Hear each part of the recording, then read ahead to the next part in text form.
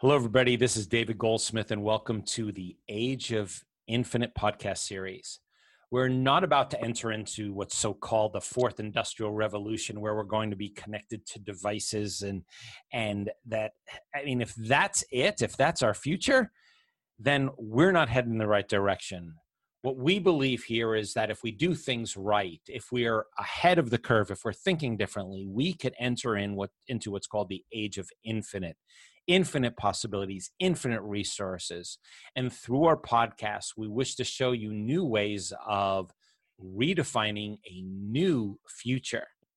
Now, our podcast is brought to you by the Project Moon Hut Foundation, where we look to establish a box with a roof and a door on the moon, a moon hut, H-U-T, through the accelerated development of an Earth and space-based ecosystem. Then to use those endeavors, that paradigm shift thinking, those innovations, and turn them back on Earth to improve how we live on Earth for all species. Today, we're going to be exploring an amazing topic. It is nanotubes are to space as silicon is to electronics. And we have with us Gadadhar Reddy. How are you, Gadadhar? I've been good, David. How are you? I'm doing great. I love that you've been good. That's a good sign. Gadadhar has a degree in electronics and master's in molecular sciences and nanotechnology. He's done the normal type amazing things, been to Singularity University. He's gotten a scholar. He's a Chevening scholar at Oxford. But more importantly is a story that I'd like to share with you so that you get a framework for why he's on this program. I'm the head judge at the Global Technology Symposium in Palo Alto and San Francisco area, the Valley.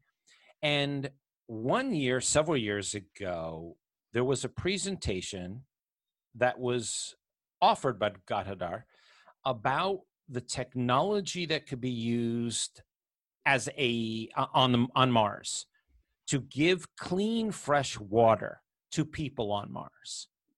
And it was an amazing presentation in terms of where he was going. He's probably going to go over many of that information, that construct today.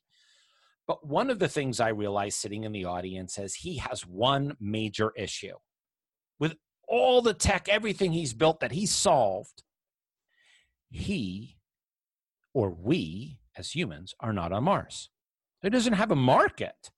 He has a product without a market. And often innovations that are created for space are not the winner. Sometimes somebody else's air filtration system or somebody else's component for a rocket is used over yours. And that's the game. Yet in there might be 8 other competitors. Well, they don't just fold up, collapse, and disappear. What they do is they take their innovations and turn them back on Earth and use them in different ways. I saw Gadadhar's technology as a means to change how we live on Earth. We didn't talk much about it. And just last night, I was reading an article about a new motor company, a car company. And several of the engineers are former space engineers working on a car. And so we will find that if we accelerate the Earth and space-based ecosystem, that many of the ideas will never make it into space. And I do hope that Gadadhar's ideas make it into space and get where he wants to go. But on the flip side, these type of innovations change how we live on Earth. That said, I know that's longer than we normally do it on the program, but it's apropos to what we're talking about when we talk about the foundation, Project Moon Hut Foundation, and he's a perfect guest. So, Gadadhar, do you have an outline for us? Yes, indeed, David. Have an outline for today. How many points are we going to be covering? So we're going to have 3 main points, and I'm going to answer 3 simple questions about why nanotubes are to space as silicon is to electronics. Wait. Why? Wait. The first one is what? Yeah. Why the nanotubes? The first one is why. Yep. The second is what. And the third is how. So it's why. Is there anything after that? Why nanotubes are, or just why? Yeah, it's why nanotubes why are nanotubes required, Okay. and why are they the fundamental building blocks for a spacefaring humanity, and what are carbon nanotubes, Okay. and how are we building nanotubes and creating this new future for ourselves. Okay. I didn't think that the why, what, how was enough to work off an outline. So let's start with your first point. Why nanotubes required, and teach me. And let's hear what why nanotubes are to space as silicon is to electronics. Sure. So I'll start with a brief context for the question why, David, because that's been something that's been very close. It started off as a personal goal and something that set off as a journey to find out like the reality of the universe. So that's how my journey started with getting into carbon nanotubes. And so it started with debates with my grandfather when I was a kid. And these debates centered about the question of why we exist, like why do humans exist? What's the meaning of life? And I was in my third or fourth grade when these debates happened. And he used to tell me an old Indian philosophy that said, okay, everything in the world is just an illusion, it's a Maya, and you can't really change anything because nothing is real in the first place. So you have to just accept things as they are and leave them. And I'd be like, okay, that doesn't sound like the kind of life I want to live. I want to make things happen. and I want to make things happen. I want to like touch things with my hands, and that's more exciting. And this is like so ridiculous. And he would give examples of saints who would question and who'd argue, and then he'd be like, so he'd give an example of one saint that my family follows, and this guy had a disciple who used to be very argumentative, and his guru one day apparently touched him. He got electrified, and then he's like he got enlightened. And I would sit there and ask him like, no, maybe he was just wearing silk robes and he got charged up and he just released a bunch of electrons. And that's what happened there. So And they'd be like, you okay. were an engineer from birth. Yeah, I like to find an explanation of why it is like that and try to prove it myself. And if it is, then it's like, okay, it makes sense. If I can't prove it, then okay, there's no point in believing that. It doesn't make any sense. So that's why even now, like when I talk to people and some people are like, okay, we had this thing in ancient times. We were like so big and all that. I'll be like, okay, fine. Like what are we today? Did that lead to now? And it's like, no, it's like, okay, it doesn't make any sense. It doesn't matter anymore. So that would be me. I just like to see things in a practical way and to understand them and be able to replicate that in an experiment so that I can actually feel that. And so this as this journey progressed and we were asking these questions, at the same time I was like trying to understand like how we humans exist, like are we connected to each other? If so, like how is that happening? And I used to try, like once I ran out of asking questions to grandpa and I couldn't find proper answers, I turned towards books to read more, to learn about like what people have been saying. And one book that fascinated me a lot was Think and Grow Rich by Napoleon Hill. The book's interesting because it's just a collection of anecdotes of a bunch of people who made big changes to the world we live in. And the common thread, the message that I got from the book was that every human, like if we set an end goal and if we follow through on the end goal and if we are like persistent about it, then we can make anything happen. And at the same time, another philosophical understanding. So like a lot of things I say are like kind of non-linear in the sense that things happen at different time frames, but I'm like putting them all in a linear fashion. So what I realized was like we're all like particles in a vessel, like pollen grain that's having Brownian motion. And if we reach the end of the vessel, that's when we get the enlightenment. We like become super calm and we can observe everything and we lost all the energy and stuff. But while we're in the middle of it, we just keep moving in random directions. So if we choose one direction, go in that direction, we reach the end of the ball. We hit it, lose the energy, and we get to that perfect calm state. And so that kind of became the philosophy of life. And I was like, okay, so I need to be focusing on one goal, choose anything that's there in the world, pursue that completely, do not get deviated. And as we go, keep going in that direction, we'll reach the end.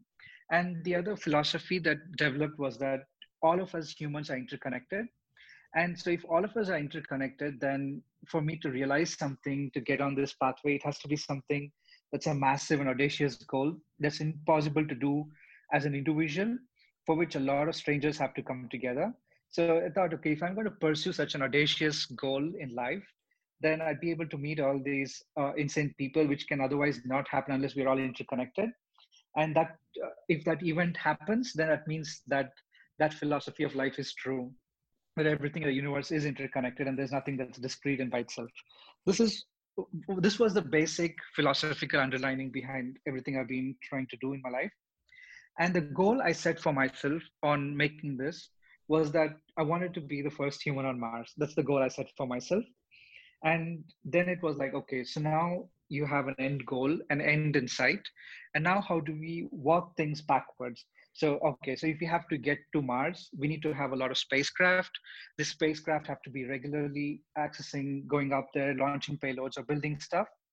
And for that to happen, we need to have rockets that are not the rockets of today. We cannot have rockets that are multiple stages when you throw away half with SpaceX efforts time to that. Otherwise, you throw away the entire vehicle every time we launch payloads.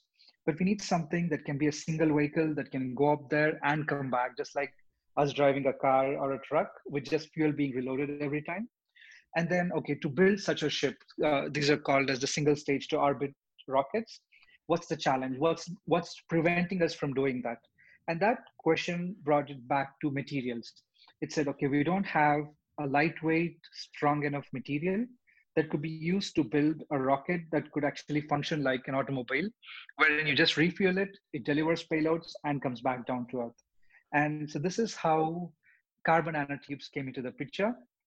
I used to attend a lot of summer schools, and from the summer schools, I realized that every summer school in the 2005 timeframe, every astronomy magazine used to scream that, okay, carbon nanotubes are the future. They're the way for us to get to space. And then when I put everything together, I realized, okay, the way these are going to do that is by having a lightweight, extremely strong material that is perfectly designed for space. And so that's how the why of this journey started. So a few questions very quickly. One, and I don't Sure, normally sure. ask this question, how old Mhm. are you? Because I want to get a timeline for my understanding of your educational positioning where we are in the world. So how old are you? Sure. I'm 33 now. Okay, so at 33, you lived through the space shuttle. Hmm. And before I get to the next question, what was your thought of the space shuttle construct? Okay, so space shuttle, the objective was great, but the execution was horrible because the system ended up becoming so it wanted to be everything I wanted a rocket to be, but it ended up being something that nobody wanted it to be. It was mostly a lot of politics going in, decisions made that were not rational, made for reasons that had nothing to do with science or technology, and it just became ended up becoming something that just bled money and was also extremely difficult to handle and maintain.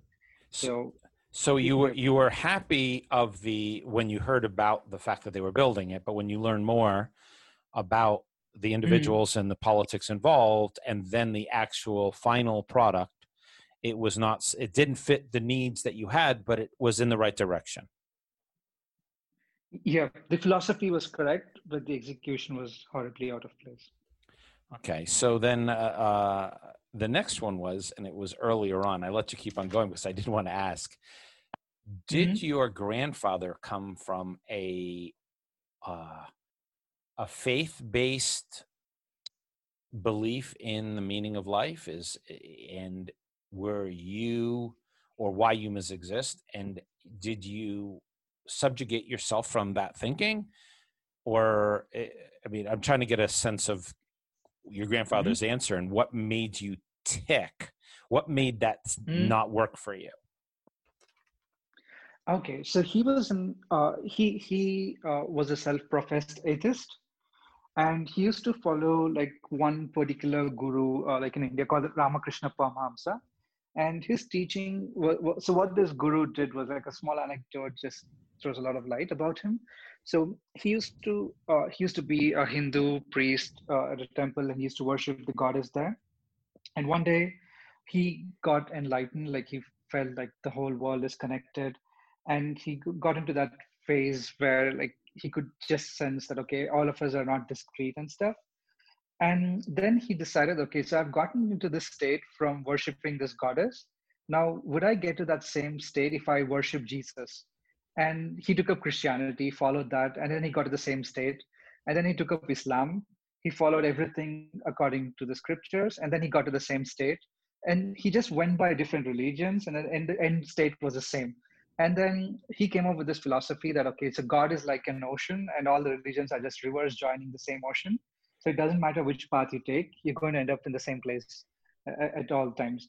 So that used to be the philosophy.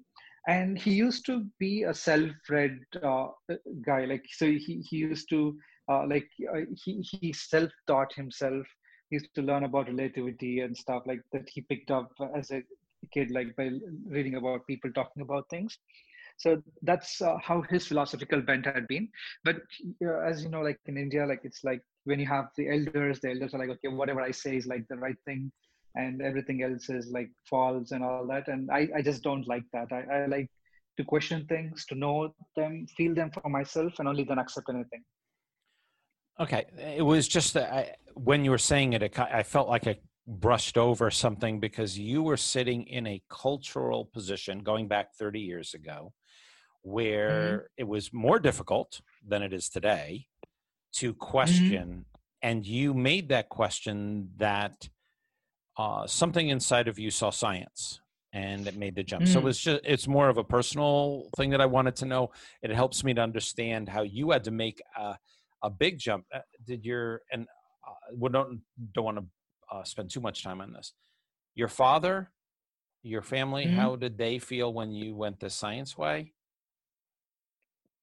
So, so I sometimes still have friction with my dad. My dad keeps telling me like, okay, you need to like sit in front of a God, worship, and everything will be fine. Like all your narratives will come out really well if you just believe in God. I'll be like, no, I just can't believe just because you're telling me to unless I experience it. And so it keeps happening. And Okay. then I think they've now kind of given up and said, okay, let him do whatever he wants. Okay. It's not It going to just listen to anyone. I wanted to add some texture to my understanding of what was going on. Okay, so we've covered the why you got to this point, and you saw the nanotubes. You, how did you run into? You were doing courses. You were learning. You were. What made nanotubes stand out for you at this point? Sure.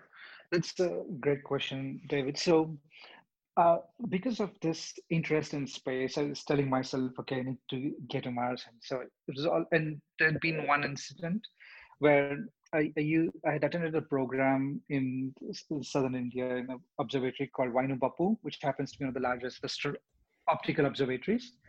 And I got to see the Milky Way in all its glory, and I was just super fascinated. It was just so beautiful. And I knew that, okay, there's nothing else that's an alternate for me. And I'd been taking up more and more summer school. So at one point, I took up a class where I was in the ninth grade. Everyone in the program were in the 4-year bachelor degrees, and they were in like the second and third year of their bachelor degrees. And I was the youngest kid in the lot. By a And they were lot. teaching about quantum. I Yeah. mean, we're talking 17, 18, 19-year olds, and you Yep. are 14, Yep. 13. Okay. Yep. So, and I was enjoying myself because we were talking gravity. They're teaching about why the sun exists, like what's the chemistry behind the sun. And then we started talking about like the step equations to explain how long a photon takes. Like the professor asked a question like, okay, how long does a photon take to start from the sun center to get to the earth? And I was like, okay, it's a general knowledge question. It's just 8 minutes. And he's like, no, like you need to do the math. And he's like, you need to calculate the density function and then look at the step function for random path movement. And it's a couple of million years for the photon to just get to the surface, traveling that dense of a matter. And it was just fascinating. Wow, it takes millions of years, and you can actually calculate those millions of years. And then once it gets to the surface, it's just free and it just zooms in at 8 minutes. And that had a deep impact. And then quantum physics that was used for explaining all these explaining why the stars exist, was also incredibly attractive for this reason, that you could use a theory of atoms to connect and describe how a planet or a star is going to live through its life. And you can tell about the universe in like down to picoseconds and with very high, and you can narrate that whole story. And at the same time, while as I was learning more about quantum physics and was also seeing things about carbon nanotubes, from a cursory glance, what I could gather was that okay, carbon nanotubes are part of this field of technology called nanotechnology, and the core physics defining nanotechnology is quantum physics. So here was a field of engineering, nanotech, that would allow me to work with atoms, build things, and work with the exact same theories that are used for describing how a star works and why it exists in the first place. And that was just super fascinating. It's like, wow, like the best of both worlds. I get to create stuff that will take me back to the stars, and I get to work and play with the same physics that does both. And so it was like a no-brainer for me. I'm laughing. I'm trying to think of what I was doing when I was 14. So that brought. So that's the. At that point, you probably did learn or were exposed to the strength, the weight, the structures built in nanotubes, or is that just the start right there? You learned about it and said, "I want to pursue this even further." Yeah, it was the latter. It was more like, okay, so there is a material that everyone's talking about. Everyone says it's a fascinating material that can get us to space. And I was just like stuck with that fascination. And over time, I understood that and what I knew at that point was nanotubes are the strongest material that humans have ever known. And it's also formed, the reason for that strength happens to be the way carbon atoms are arranged. So from a nature perspective, we know that that's probably the strongest arrangement of carbon atoms that can exist. And that was the only fact that I knew about them. And I think the And number, later, and tell me if I'm wrong, I think it's a nanotube, which is, and it's some, unless you're thinking in these dimensions, it's very difficult, but a nanotube is a tube the size of a nanometer or smaller than 100 nanometers or something that qualifies. You can tell me if I'm wrong, but it's 100 times stronger than a piece of steel. Something that's like correct. that. Is that correct? Yeah, okay. That's correct. That's correct. So and, if you to think about it, you've got this tiny tube that if you wanted to break it with your hands and was blown up to size, it's just massively strong. And do they precisely do they occur in nature naturally? Yeah, there's actually a very nice backstory to the nanotube discovery. I can tell you about this. So the first time, before we get into how it can be used in space, I think understanding nanotubes for me would help me to be able to dimensionalize what you're talking about. Sure. So nanotubes, they all belong to a family of materials called fullerenes. And fullerenes were discovered by Professor Kroto and Smalley. Like they won the Nobel Prize for that. My co-founder worked with Professor Smalley, like he was his PhD student. Now, so there's an interesting story behind the discovery of fullerenes. Now, fullerenes are exciting molecules that, with 68 atoms of carbon being one of the popular molecules, but they can have many other sized carbon atoms. Now, the first time they were observed was actually in starlight. Kroto had been observing spectrum from stars, and then he saw a weird spectra from a distant starlight, which seemed to be a variety of carbon that hadn't been recognized. Because until then, carbon had only a few allotropes like coal, carbon black, and stuff, diamonds. And suddenly there was something new, and he could figure out how it could be or what structure it had. So one fine day in a conference, he happened to bump into Richard Smalley from Rice University. And Dr. Smalley happened to have one of the world's most powerful lasers. And as you know, like with any man with a powerful weapon, all we can do is like fire it at everything and see what happens. And Small used to do exactly that. So he Okay. used to just so he's so he was I'm doing betting. that. I'm betting there are women too who do it, but yes, men like to shoot at things just to see what happens. Yes. so Smalley started doing that, and Croto was like, okay, you know what? Why don't you also fire some stuff at the carbon and see what happens? Because I'm looking at the starlight, it doesn't make any sense. And so he said, okay, fine. And then they did that, and they were able to reproduce the same carbon by firing the lasers at a graphite piece. And that was the discovery of carbon fullerenes, that there was a new form of carbon that could exist. And that set off this field that, okay, so you have a deep connection to starlight from the discovery. And one time in college, I was in a library. I have this habit of just reading random books. And that particular day, a book on geology happened to land in my lap, and I was just reading the geology book.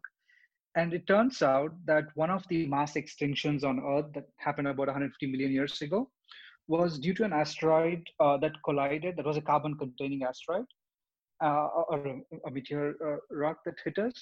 It it was cause of a massive extinction event, and the evidence for that extinction event is a thin layer of fullerenes all across the planet. Really? So yeah. So one of the ways we know that the mass Mm, extinction event happened is because we can find these, and I'm going to ask you because I'm fullerenes. Is it PH? Is it yeah, O? How do you spell it? it's Fullerene. ENE. Okay, fullerenes. So Yeah. because we can identify around the crater or in proximity, we know that the Mm, impact was so great that it caused yeah. these fullerenes to be created. Yeah. And they are also this event happened about 250 million years ago. So this is one of the evidence for that. So when we talk about mass extinction, we always talk about the crater, but Mm, there's actually secondary um, evidence that it happened because of the fullerenes. yeah, that's right. And this was a very like this event. It wiped out 90% of marine life and 70% of land life on Earth. So it was a massive event. The 70% of marine. I'm going No, to take a 70% jump. of land. Sure, 90% of marine. I mean, I said 90% of marine, 70% of land. Yeah, I'm That's right. Yeah. on my notes. Sometimes I'm writing, talking, thinking. I'm going to take a jump. Just maybe you can help me. Hmm. Is graphene as Hmm. compared to graphite? Hmm. The graphene product, is it similar structure, design? With this, I mean, I'm assuming you know what graphene is. Yeah, yeah. How different is So it in the construct of graphite and fullerenes? sure. So graphite is made up of multiple sheets of carbon, and each of these individual sheets are referred to as graphene. That's the nomenclature for that. Oh, Now with okay. nanotubes, yeah, with nanotubes, the way one of the ways for imagining them is to imagine the single sheet of graphene and then folding it over itself to form a tube. So that single folded tube is called a single walled carbon nanotube. And Okay. when we roll it up as a sheet, like when we have multiple rolls, we call it has multiple rolls. So it's called a multi-walled carbon nanotube. So it's more like a Russian doll. What would be the purpose of doing a multi-roll versus a single roll, considering how strong it is already? Sure. So this is where nanotubes get really interesting. Like even though we call them nanotubes, there actually are several different molecules that are present inside them. The multi-walled carbon nanotubes are actually relatively easier to produce. They're more like derivatives from carbon fiber. As we make carbon fibers more and more finer, Yep. we end up with these multi-walled nanotubes. Now, these are what are predominantly used in the world today. So multi-wall nanotubes have been used for quite some time on car bumpers to reinforce them. And the funny fact is that multi-wall nanotubes have been in use since 1983, while the invention of carbon nanotubes is dated to 1991 to a Japanese professor. So there was an American company called Hyperion Catalysis that still exists that made these materials as filler for car bumpers. That's so almost every car bumper in the world has multi-wall nanotubes from that work. Now, the multi-wall tubes, they mostly are used as a filler material. They are also supposed to be good at strength because if one tube breaks, you have another tube inside them.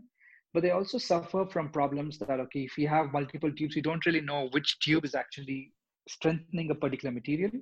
And also, it's only the outer tube that's participating in any kind of reinforcement. The inner tubes are just occupying volume.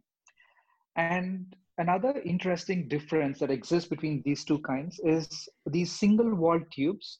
They exhibit some incredibly interesting optical and electrical properties that have no parallel with multi-wall tubes.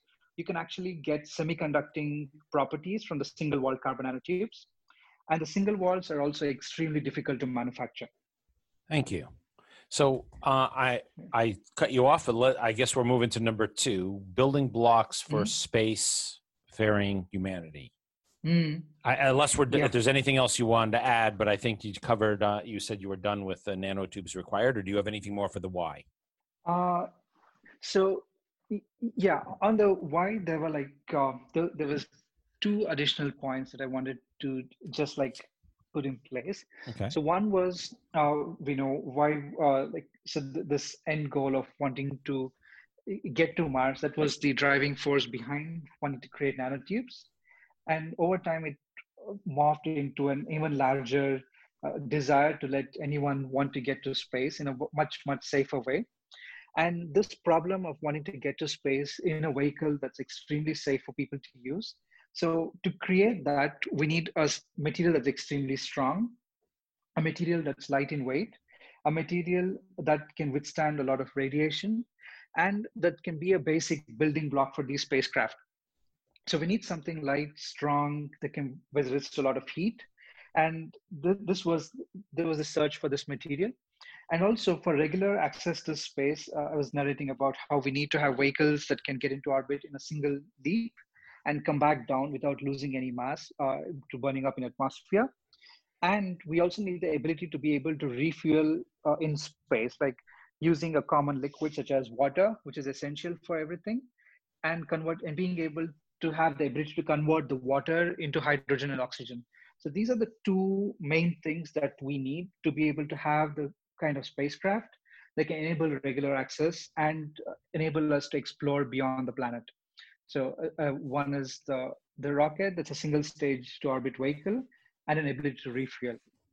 So these were 2 main requirements. Okay, so get to number 1. Is there a second point then? You said the first point was this, getting to Mars you needed. What was their second point then? So the second point was it was the same one. It was just about getting to Mars and getting everyone to be able to get to Mars, and the tools required and the systems required to be in place for achieving that.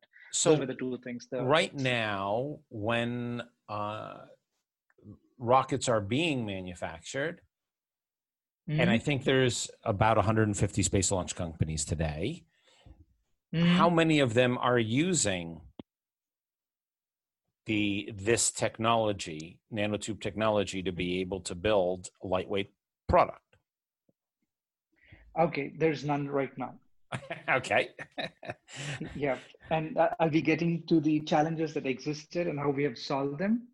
And there's one company that's exploring their usage in California, again, to build systems to get us to Mars on using the carbon nanotubes on some of the composite structures. They've just started with the engines, and the structural parts will be using our carbon nanotubes. Okay, so I'm assuming later we'll go over the challenges. So yeah, are we ready for the next point? Yeah. Okay, go ahead. Sure. Yeah, so this was regarding what the carbon nanotubes are, what do they do, and how are they doing that? So carbon nanotubes, as you rightly pointed out, are incredibly small tubes. They're about 200,000 times smaller than a hair strand, and they exhibit an incredibly high strength. They're 100 times stronger than steel. The single-walled carbon nanotubes in particular are incredibly strong. They have a tensile strength that goes up to 130 gigapascals, What is and it? multi-walled tubes Giga have about what? 130 what? pascals. Uh, Okay. What is that? I know it's a measure of strength, but I've yeah. never heard that. So the GPA, the tensile strength that's measured in gigapascals. Uh, I'm trying to so get my mind it's the around what that strength. means, because if I told you Okay. that it was 400,000 light bulbs, you'd say, I get it, 400,000 light bulbs, but I don't have a reference point to what this means. Okay, so it's the amount of stress that you need to apply. So, okay, so a good way of imagining this is the amount of force required to, say, rip out a nanotube by itself is going to be about, when I say 100 times higher. Now, the strength that's required for, like, say, good steels is about 1 gigapascal. So And to good break steel is apart one these, good steel, like metal steel is yeah, one high strength, gigapixel, and you're saying this is yeah, 130 gigapixels. yes, Okay, I mean, how do you? yeah.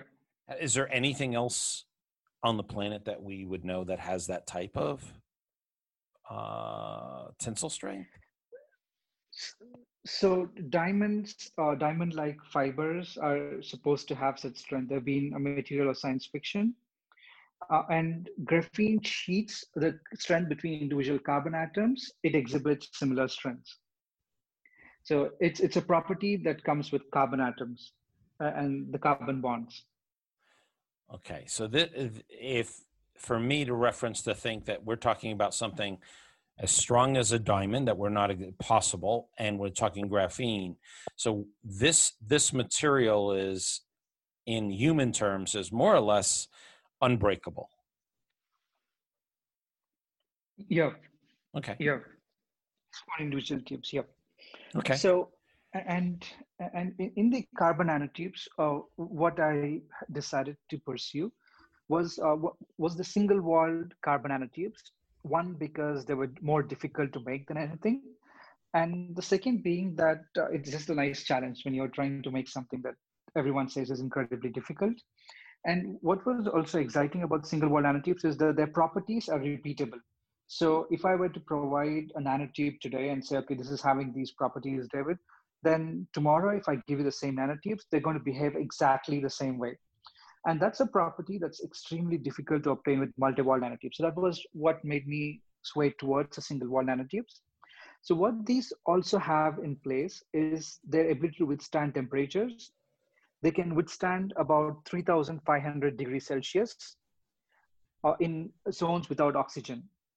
And by using special coatings, they can withstand the same temperatures in an oxygen atmosphere too. So which means you can have spacecraft that can do re-entries at very high temperatures without any problem. And the one other advantage that they have is an incredibly high thermal conductivity.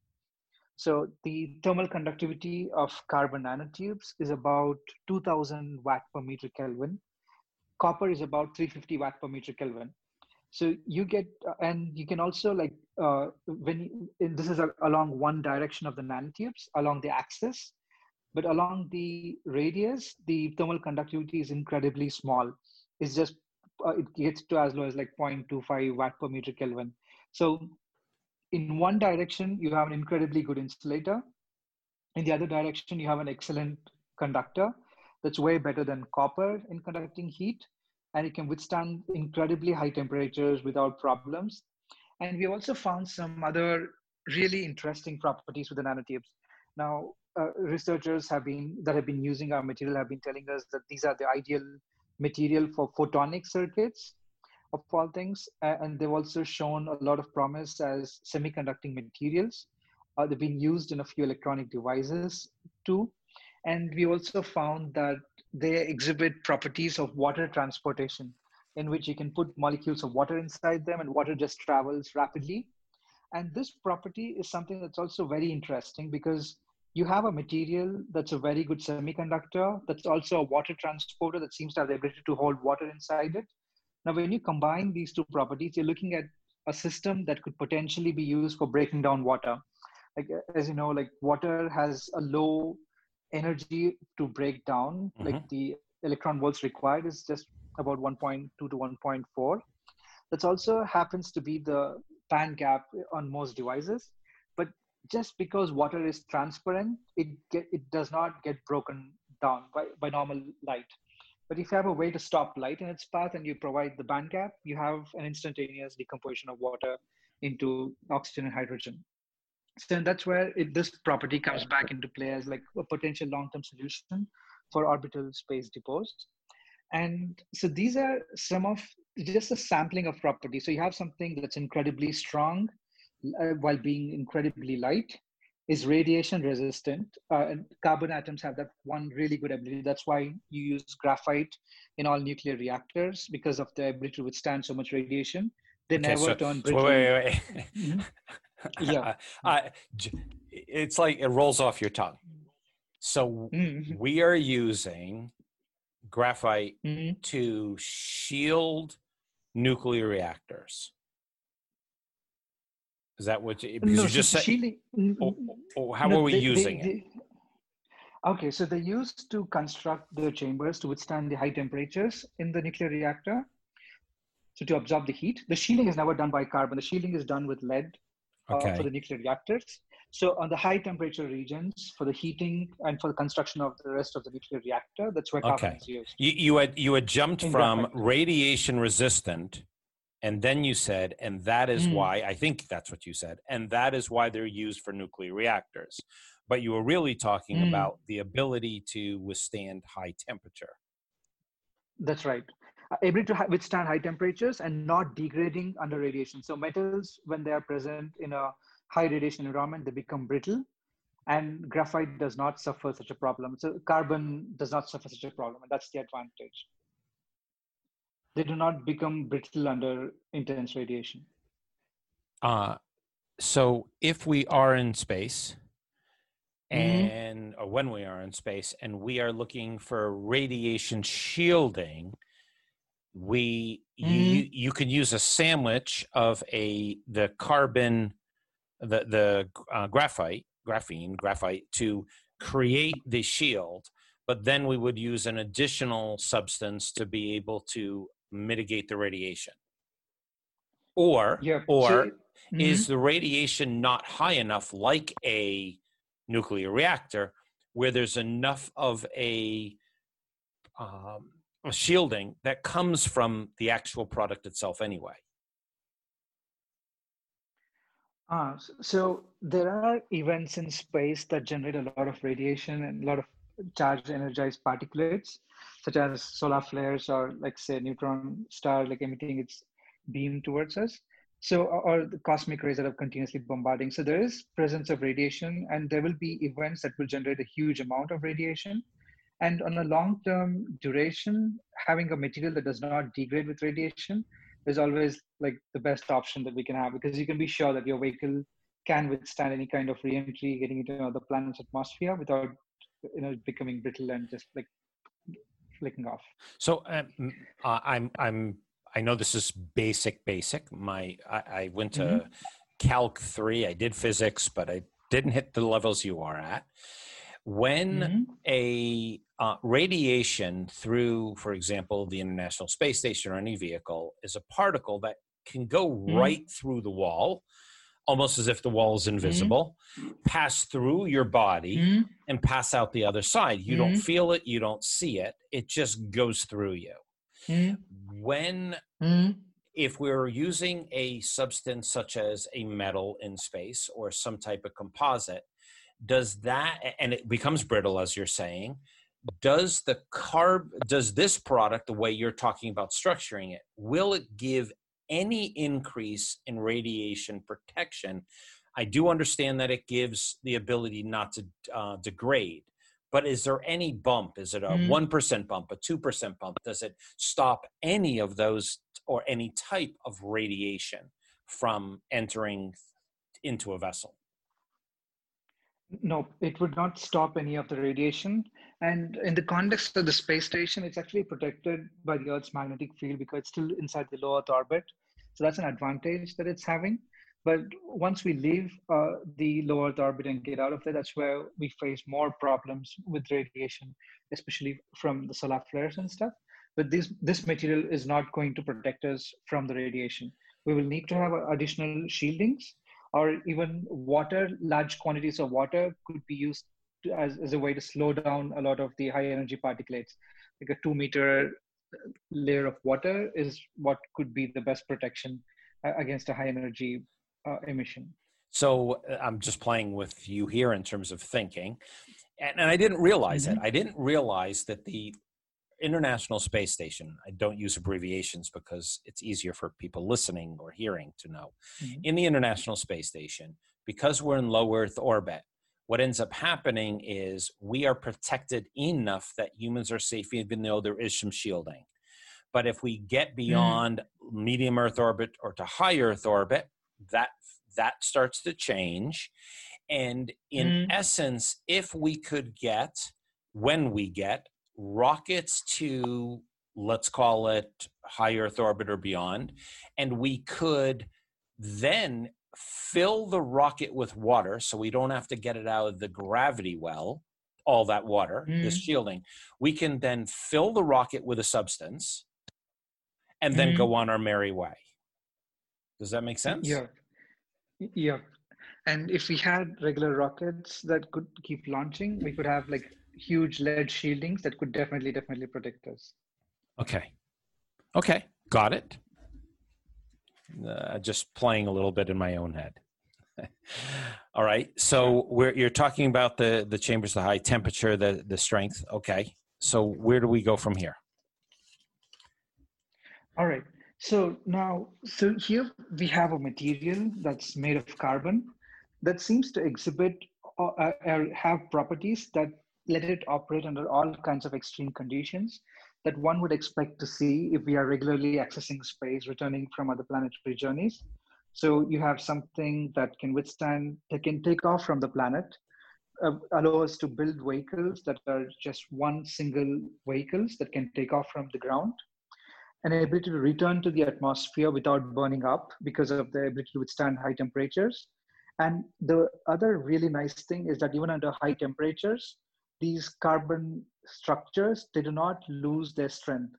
They in fact retain and sometimes actually have a higher strength. There's like a region where the carbon structures are much stronger at like 2000 degrees than they are at room temperatures. And that's an insane ability to have, that you have something that can be extremely strong at incredibly high temperatures.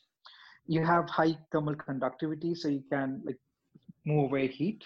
You have the ability to also use these materials to break down water to be able to use that as fuel.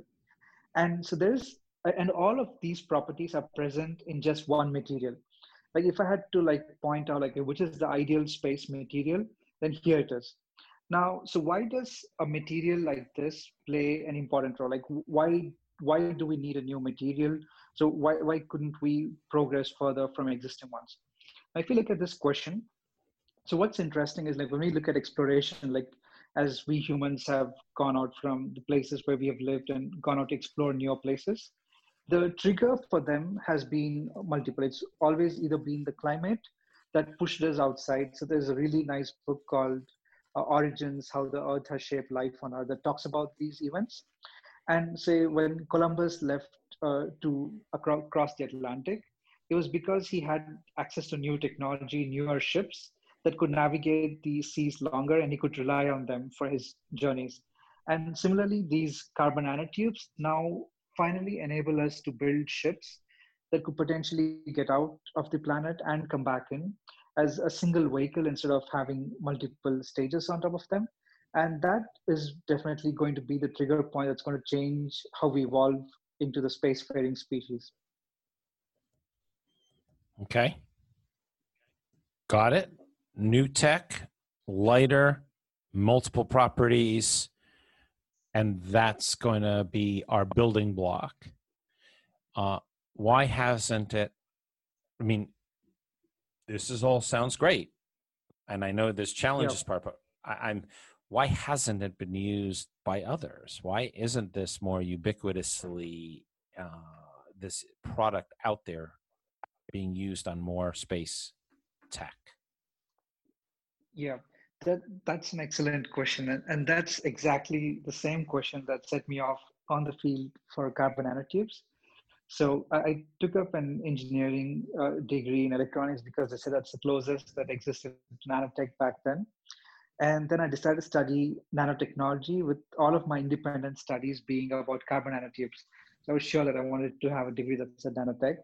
And I asked the exact same question. Okay, so if you have an incredible material, if it's supposed to be this future of space, then why isn't it there? Like, there's not a single product around me that's making use of carbon nanotubes. And this was 16 years ago. And so what is missing, and what can I do to make that happen? And the more I spoke to researchers, the more I spoke to end users, what I understood was that carbon nanotubes are incredible, but for that incredible properties to exist, we need an ability to produce these nanotubes repeatedly, and to produce all of them of the exact same size. So what the challenge that is there here is, now each nanotube is about 200,000 times smaller than a hair strand. And to put that in a different perspective, the diameter of each carbon nanotube is about zero point 0.8 nanometers, or about 8 atoms across. So I'm referring to single-walled carbon nanotubes because those are the only nanotubes whose properties are repeatable and predictable. So as we produce larger and larger tubes, their properties more start resembling carbon fibers to a larger extent than as a unique molecule that exhibits all of these unique properties of strength, radiation resistance, high temperature, conductivity, and electronic properties. So now the ones that are useful for actually being able to leverage these properties, they've been incredibly hard to produce, incredibly hard to use, mostly because they were difficult to put inside solutions. So when you have nanotubes, they can withstand these temperatures, so which means they must be extremely inert. So when you have a very inert material, it's hard to work with that such an inert material. It's hard to put it inside a solution. It's hard to coat it on surfaces. It's hard to bond them together. And another challenge that existed was, how do you interconnect nanotubes? Like, when I produce a single nanotube, and when you produce billions of tubes, they just look like a black fluffy powder. It just looks like ash that's extremely black in color, that's just waiting to fly off. Like just one context is like a 1 gram of carbon nanotubes that we make. They occupy a volume of about 300 milliliters. So, and that's a lot of volume and a fluffy, powdery material. So, how do you convert that into a solid block that can actually be used for building stuff? So, these were the challenges. First one of which was, how do you produce a material of such a small dimension? How do you produce that repeatedly? And how do you use that to make something useful out of it? And so people have been producing milligrams of this stuff in laboratories for the longest of times. So But this is every I'm effort, gonna Mhm. this I Sure. worked with a company, Nanoblocks, and they used to create. Yep. They created a Russian technology. They took a carbon molecule, put it into a chamber, exploded it twice, and the Mhm. result was a material, a nano block. Then what Mhm. happened was the challenge was, in the companies I was working with, they were having trouble getting it to a consistent 5 nanometers, Mhm. and that was one of the challenges. It'd be 30, it'd be 25, but this product, which sounds different, and I'd like to know the differences, is this product was then put into a paint slurry, and it would make the paint Mhm. have a resistance, like you could, it would last longer, not scrape as much. You could put it on, spray it onto a carpet for coating where people walk, so it would not wear as fast. You could put it into Mhm. plastics for keyboards, so the letters wouldn't wear off the same way. Is how different is Mhm. nano blocks to nanotubes, and the utilization? Okay, so I do not know much about. I haven't heard of nanoblocks before, so I need to just see the structure and I could lay comments. But there have been structures called diamond-like carbons that are used for their high abrasive properties, the ability to withstand wear and tear. They're also used inside automobile engines to an extent. So these kinds of structures do exist. The major difference with nanotubes is that their hollow structure, their ability to have one single tube, and the ability to produce those tubes at a size that's almost about 6 to 7 times smaller than the blocks you're describing, but Okay. to have the tubular structure throughout, and with all the carbon atoms being joined in almost exactly the same way with each other. So I mean the same So orientation. yes. Okay. So one way we can imagine things is, so when we produce these single-walled carbon nanotubes, we find that they exhibit both properties of conductors. So they're incredibly good conductors of electricity too. So we call them metallic carbon nanotubes. Now, and we also have another form of carbon nanotubes that we call as semiconducting carbon nanotubes, mostly because they have a band gap. And what's interesting is how these properties are produced. Like, how do you produce a metallic nanotube, something so tiny, and how do you make it 1,000 times more conductor than copper is? And the answer is that when we spoke a little while earlier about graphene and about folding graphene sheets, Yeah. imagine you have a chicken mesh wire, and imagine folding the chicken mesh wire. You have several different ways of folding that wire. Now, in a certain orientation, you will find that if you were to just take one axis or draw a line on the surface of the chicken mesh wire to see how it's folded, you would find that it's either the lines look like they are in a zigzag motion, or they look like they're like seats of a sofa where you have a flat line and a Yeah. trough, and then it comes back up. So it's like looks like arms and stuff. So we call them armchairs and chiral tubes. So each way of folding produces a different kind of a carbon nanotube. And each of the folding either leads to a metallic nanotube or a semiconducting nanotube. So you have to have control over the property of the tube at such a small scale to be able to like get that into such a single individual property. And that has been a major challenge, like on how do we produce something so incredibly small to precision wherein we want to correct we want to ensure that the orientation also remains the same, ideally remain the same. And how do we ensure that it's produced repeatedly too? It's one challenge to produce the material once, but how do we do it every single time and again? So this has been the biggest roadblock to nanotubes being adopted in applications and products.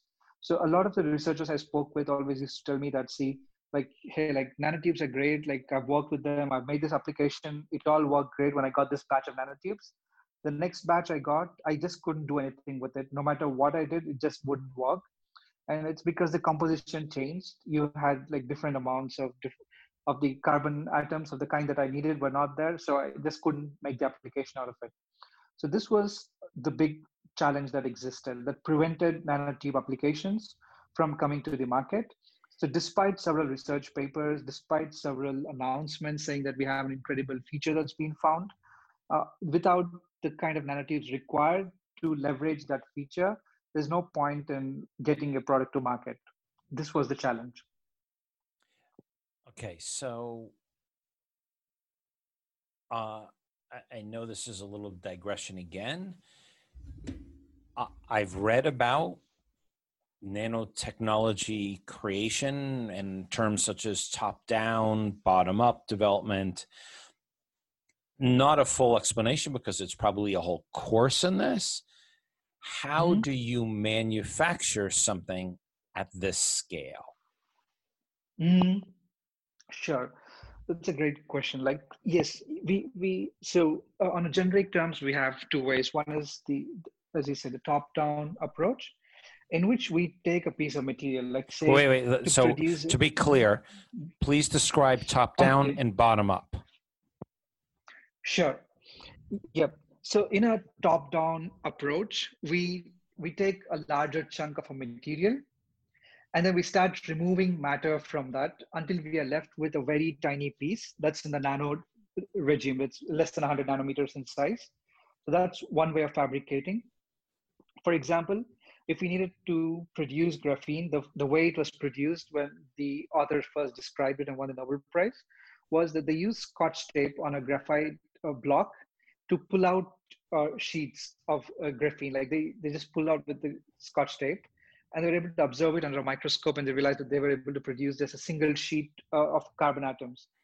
And so there you took a large solid block, and from there you directly went into producing a nano-sized object. That's a top-down approach. In a bottom-up approach, what we try to do is to assemble atoms, one atom at a time, like put them together in a way that we design the system to operate at. So you're effectively joining a bunch of atoms like Lego blocks to build the final structure that you want.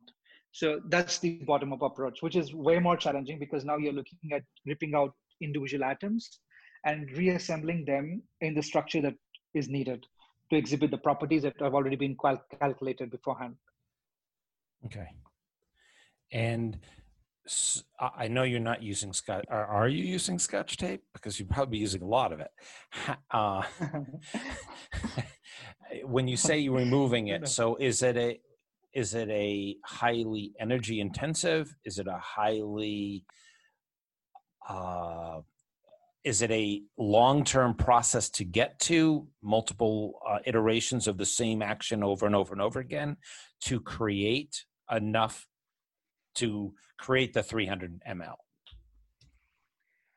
Okay, so the approach I take is actually a bottom-up approach. So the top-down approach is good for producing like single sheets of graphene. I see that as a limitation of graphene. So when people promise graphene to be useful in structural applications, so what they really mean is a single layer graphene that's doing that. And as you rightly pointed out, you like hit the nail instantly. When you're trying to produce a single sheet by using these kinds of techniques, it's going to take forever to produce anything meaningful that can be useful in a structure. So a lot of times these days when people talk about graphene being used, it's really something called a few layered graphene or a multi-layered graphene, which to a purist is like something really bad because it's not really the stuff that's exhibiting the properties here. It's like showing something and doing something else with graphene. Now, with nanotubes, I can actually describe how we make the nanotubes in my lab in a startup. And that could lay more context about things. So so the first step I did was to try to figure out how people have been trying to make nanotubes before us. And what people have done is like one method that is often used is called a template process. You can imagine it to be like agriculture. So imagine planting seeds and then growing the plants and then pulling them off. Similarly, we plant seeds of catalyst particles, usually like D block elements like iron or cobalt and molybdenum too. And these are first planted inside soil that's made of alumina, wherein we make holes inside alumina by placing them inside an acid structure because that's natural reaction. By controlling time, we can control the size of the holes formed. And then you put the D block elements inside these holes, then pass the carbon containing gas such as methane or carbon monoxide. And the carbon atoms start decomposing, form into these templates that are present in the holes and start growing up as tubes. And then in the next process, you like chop off all the tubes and then you can't really reuse those templates anymore because there's carbon present inside. And so you have to just put in a new base and restart the whole process again.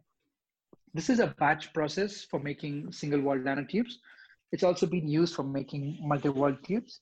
And the challenge was to produce the holes of exactly the same type again and again. That's been quite a challenge, like because it's a time dependent process, it's really difficult to produce the exact same holes. And you have impurities forming, even though their proportion is lesser, you still have the impurities forming, and that's one headache. And the scalability of this method is limited because you're always having to have the templates to be put inside to grow the tubes.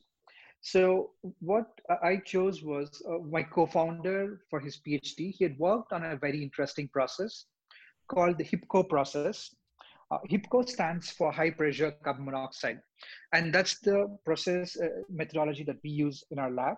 So what HIPCO does is it carries out the entire reaction of producing a carbon nanotube in a gas phase.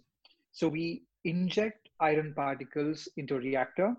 These iron particles are in the form of a metal carbonyl, and we give them a temperature ramp up. So it goes from room temperature to 1,000 degrees in a couple of microseconds. It's just so much energy dumped into these iron particles that they're ripped out and they form single atoms of iron. We give them a small amount of time to re-agglomerate. We want them to form a tiny cluster of a precisely defined size every single time. And we've been able to develop those systems to do that. And that's one of the innovations that Nopo has done. So we produce a very small cluster that's nanometer across. And on this cluster, this happens at a temperature of 1,000 degrees. And we maintain extremely high gas pressures. We go up to 100 atmospheres of pressure. That's equivalent to having a kilometer of water on top of our heads. That's the amount of pressure inside the system. Under these conditions, the carbon atoms, they're highly reactive, and we pass in carbon monoxide gas into the system. So monoxide gets ripped out into single carbon atoms. So CO becomes C and CO2. And these carbon atoms start sitting on the iron particles and they start growing in a spiral manner. So it's like the iron particle starts pulling off the carbon atoms, which start joining at the back end of the iron particle in a spiral fashion. And that starts building out the tubular structure. And we give enough time for the tubular structure to form. And that's annealed within the reactor. So we give another 1,000-degree temperature ramp up to just let the carbon atoms settle inside the structures to clean up all the gaps and stuff, and then take it out of the reactor. So the beauty of the process is that it has to undergo several transformations when you have incredibly high temperatures, high pressures, operating in a continuous loop. And on a weekly basis, we currently send in about 1 million liters of gas into the reactors for processing them. 1 million. Yep. And we use a recycle mode because the yield that's produced, like even though I send in so much of gas, the amount of gas that's actually converted into nanotubes is incredibly small. So the yield is like 0.0001%, but it produces nanotubes of an incredibly high quality and of a very, very high consistency. We've been able to produce nanotubes of the exact same dimensions for about 5 years in a row. And nobody ever did that. And last year, like our nanotubes were ranked as the #1 in quality on the planet. This was at a conference called the Nanotube Conference. And that was a crowning achievement for us that, okay, we were able to produce a material that everyone thought is incredibly hard to produce repeatedly. And we've demonstrated that not just 1 or 2 fluke runs, but like with multiple years and or multiple reactors, just to show that we understand how to do that and we can reproduce that again and again. Cool. So, yeah. So okay, now so finally the how. Material's there. So are we, Yep. is there more to the what, or are we now to the how? So we're now to the how. Okay. So explain to me how. How is this going to happen? Yep. So as I was saying, the first major challenge was about producing the carbon nanotubes themselves. And this is the challenge that we have now solved finally, that we have a way of producing nanotubes in a manner that's repeatable, that could be cost effective. Even now, we're able to, like, we made sure that the base raw material costs are incredibly low, even though the tech costs were high, but it scales down rapidly in cost. And the next thing was, okay, so now you have an incredible material. Now, how do we get it to people's hands? And what we found was, okay, the best way of doing that is to actually show people on how to use nanotubes. Now, we know that I want to build a spacecraft, but that spacecraft is not there today right now. So, but with such an incredible material, with such incredible properties, there are a lot of problems on Earth that we can solve right now. And so we thought, okay, so now that there is a material, people have been talking about applications, and we have a way of realizing all of them. We started reaching out to people and telling them, like, hey, you know what, this material exists, and we can solve this problem for you, and this is how we can do that. And we started that by demonstrating real world solutions to people. So one such solution was actually water filtration, because in the Indian context, water has become a major problem, especially the state I come from, where like severe droughts followed by bad water management practices has degraded the environment drastically. And while looking at that, we realized that our nanotubes are actually a magical solution, even it's like any problem you showcase, nanotubes have a way of solving it in ways that's unimaginable for any other material. There were a few research articles that came out that suggested that nanotubes could actually be incredibly good water filters and that they could outperform reverse osmosis membranes by a factor of 100 to 1000. And the most important requirement to achieve this property was that the tubes had to have a very specific size. So these were works that were published by both MIT and Lawrence Livermore National Lab from Berkeley. So they said that the size of about zero point 0.8 nanometers was calculated to be the best for purifying water through membranes that actually function 100 times better than even natural membranes. So, and it turns out that the tubes that we make, the mean diameter of them is 0.8 nanometers. So we thought, okay, so this seems straightforward. So the challenge here is people don't have these nanotubes in large quantities, and we produce them in such large quantities. So let's make water filter and see how it works. And we've been able to prototype them, and we've been able to demonstrate filters that are already performing at 10 times the performance of an RO membrane. Now, this is something that's insanely good because there's RO membrane technology development took quite a few decades, and the increments in improvement have only been like a few percentage, and then you have something here that's already outperforming them. What's the name of the membrane again? I didn't catch it. The reverse osmosis membrane, RO membrane. River osmosis. Okay. Yes. You said it very fast. Sure. Oh, no problem. Yeah. So I'm trying to figure it out. Okay. Sure. So now you have, and reverse osmosis membranes are quite popular in India right now because they're useful for removing salt by using high pressure instead of distillation. They're like much better than that. But RO membranes, reverse osmosis membranes, are also waste a lot of water. Like to purify every liter, we have to throw away 2 liters of water. And in a drought-infected place, like throwing so much water is not worthwhile at all. And the nanotube membrane solved that problem. And we did the costing for them and looked at, okay, how do we use that in a real world? Like say a company using RO membranes, how could they improve their profitability by using these? And we found that actually they would require only 1/10 of the membranes they currently use. It could be enormously profitable for them to just have these nanotubes to be used in the way that we've showcased how to do that. So that was one problem that it solved. And we also received a request for like designing something that could be a super black coating for use on a future spacecraft from India. And we helped develop that. Like the best thing was, since we had our own nanotubes, it only took us 24 hours to showcase the first prototype of this black coating that could absorb a lot of light. And this agency that was working on this for a long time, they couldn't build that.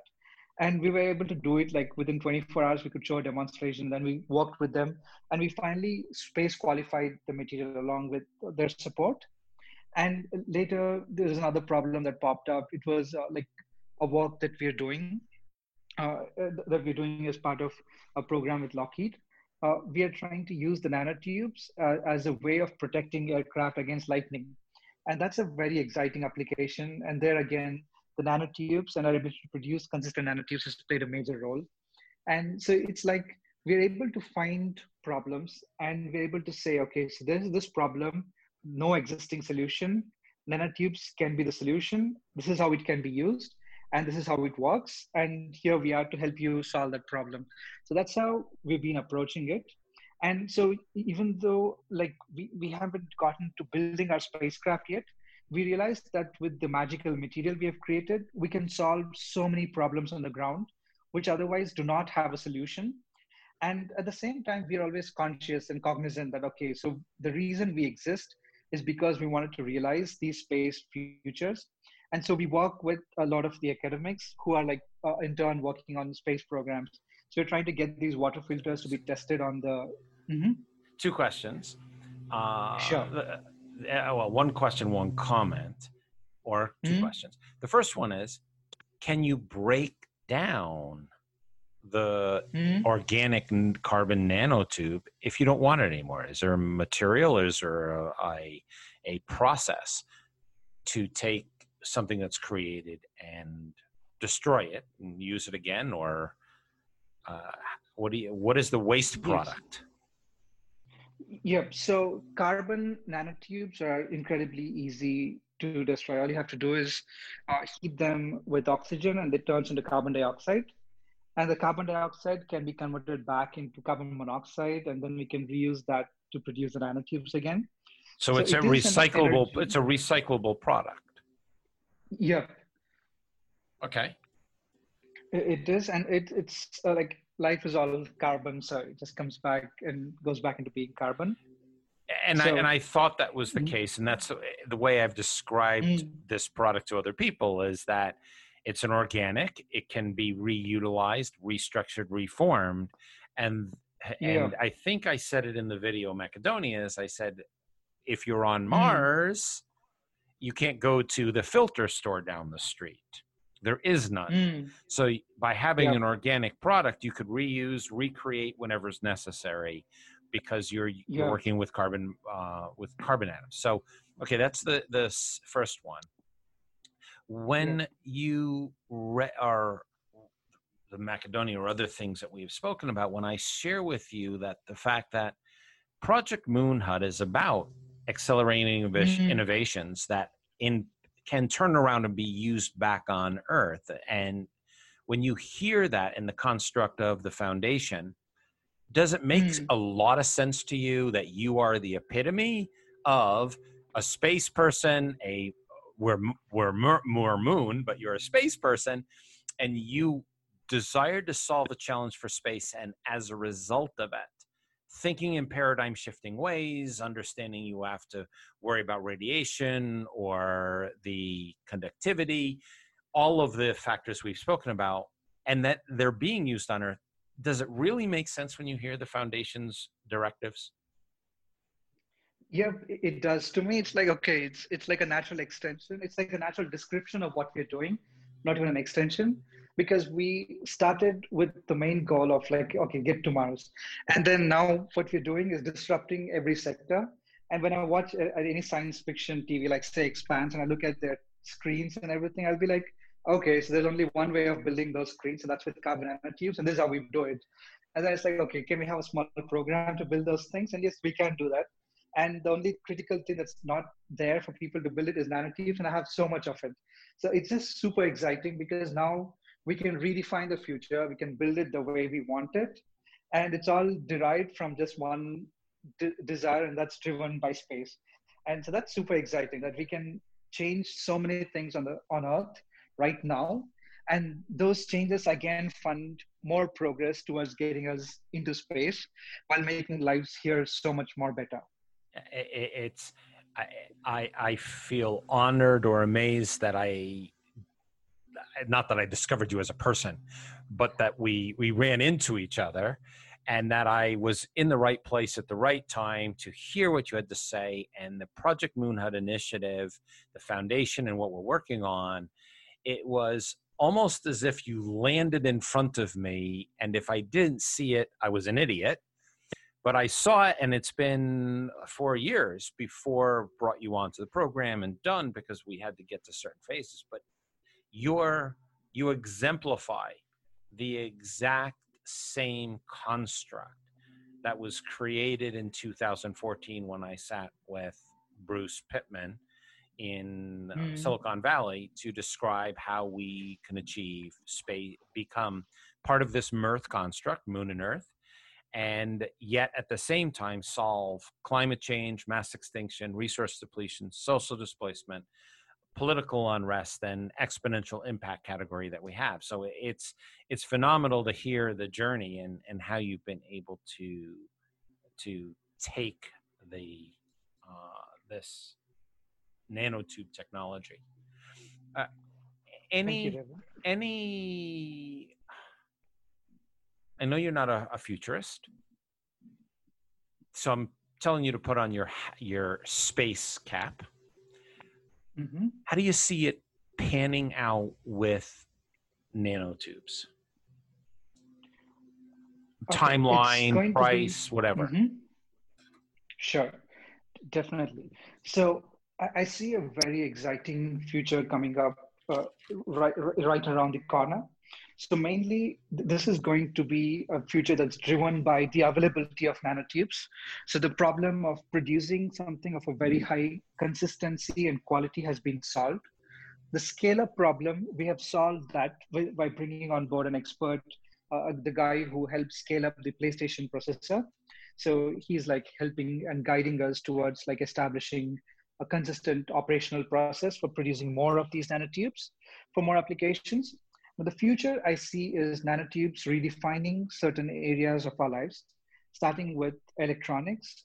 So I already told about water, how we are redefining how we filter water and produce like higher quality water for more people, which otherwise isn't accessible, and also at a lower cost than exists today.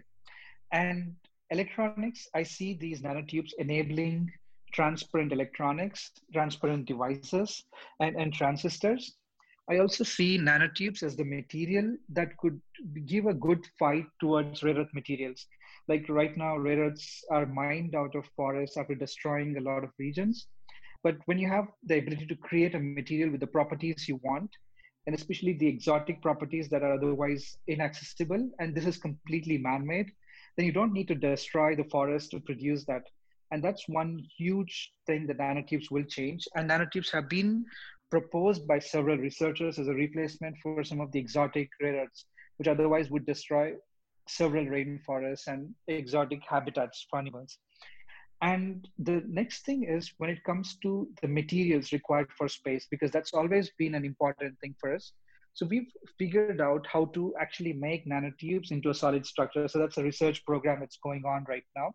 So we found that you have materials called carbon-carbon, which is nano carbon fibers embedded inside carbon structures, which exhibit incredibly high strengths. These structures have been known for a long time. But it also turns out that when you need to have a very high strength for these structures, people actually load them up with iron particles and then grow tubular structures inside them. And when we analyzed those images that people had produced, they look exactly like carbon nanotubes. So our hypothesis is that if we are able to embed nanotubes inside these structures, then we should be able to produce similar high strength structures. So that's another area of interest. Some people have tried that, but the methods for doing them are hard, and we're getting there slowly. So if I get you right, if I get you right, it's almost similar to with concrete adding fiberglass. Yes, with the concrete being carbon and fiberglass being carbon. Right. So just for those who are listening in and breaking out of this for a moment, when you want to create cement, one improved tensile strength of cement, or for colder weather, there's all different conditions. Sometimes fiberglass is put inside the cement mixture, and it gives it a strengthening material that helps the concrete to be able to withstand other types of extreme conditions. So we're talking the same thing here too. Yeah. And so in one of the interactions I had with the British Interplanetary Space Society, so what the guys had to say was like, it's a great, nanotubes individually are incredibly strong, but when we just put them together, they don't exhibit the same high strength because you're just like laying up a bunch of tubes and expecting them to join each other. But we need to actively have interconnections, and that's when we'll have like this really strong material. And these carbon-carbon structures are exactly that, like interconnected carbon nanotubes forming one uniform long structure. So that has the incredible high strength. So that's our next challenge on, okay, so it was like, we didn't have nanotubes. Now we have the best nanotubes in the world. And now we're using them to create these structures. And so that's the next exciting thing we are doing. And over the next 3 to 4 years, we expect like to make a huge amount of progress on this and being able to finally showcase to the world, like whatever I've been promising for the longest time, that nanotubes are going to be the building blocks. I'll be able to hold it up to the world. Well, I've been a fan of yours from the beginning, so I don't know if that counts. That and a few rupees, and you'll be able to buy something. Yes. But fantastic. I love the journey. I love what you've done, and this is very helpful to understanding even just the overall construct of new material sciences that are necessary for space exploration. that are happening, either by visibility, there's not enough visibility, there's not enough capital being input. Yet if we want to be, and I'll talk moon and earth, of continually flying back and forth from the moon so that we have this space economy that is created, the faster we can create new materials, the faster we can redesign, reconstruct vehicles, vessels, rovers, whatever, the cost will drop significantly, and we can achieve that space economy. And that will change or help to create the age of infinite. I don't know if I said that well, but hopefully I did. So I want to thank you, Gadhadar, for taking the time and being on the program. I thank you very, very, very much. Thank you, David. It was really nice talking to you. I want to thank all of you out there who are also listening, taking the time to spend the time to find out more about how we can accelerate the Earth and space-based ecosystem with the age of infinite. And I do hope you've learned something today that will make a difference in your life and the lives of others, that you can take what you've learned and apply it someplace today or in the future. And again, the Project Moonhot Foundation is we're looking to help to establish that box with the roof and the door on the Moonhot. And it's through the acceleration and development of that Earth and space-based ecosystem, which is exactly what we talked about today. And then using that paradigm shifting and those innovations and turn them back on Earth, just as we've heard today, so that we can improve life on Earth for all species.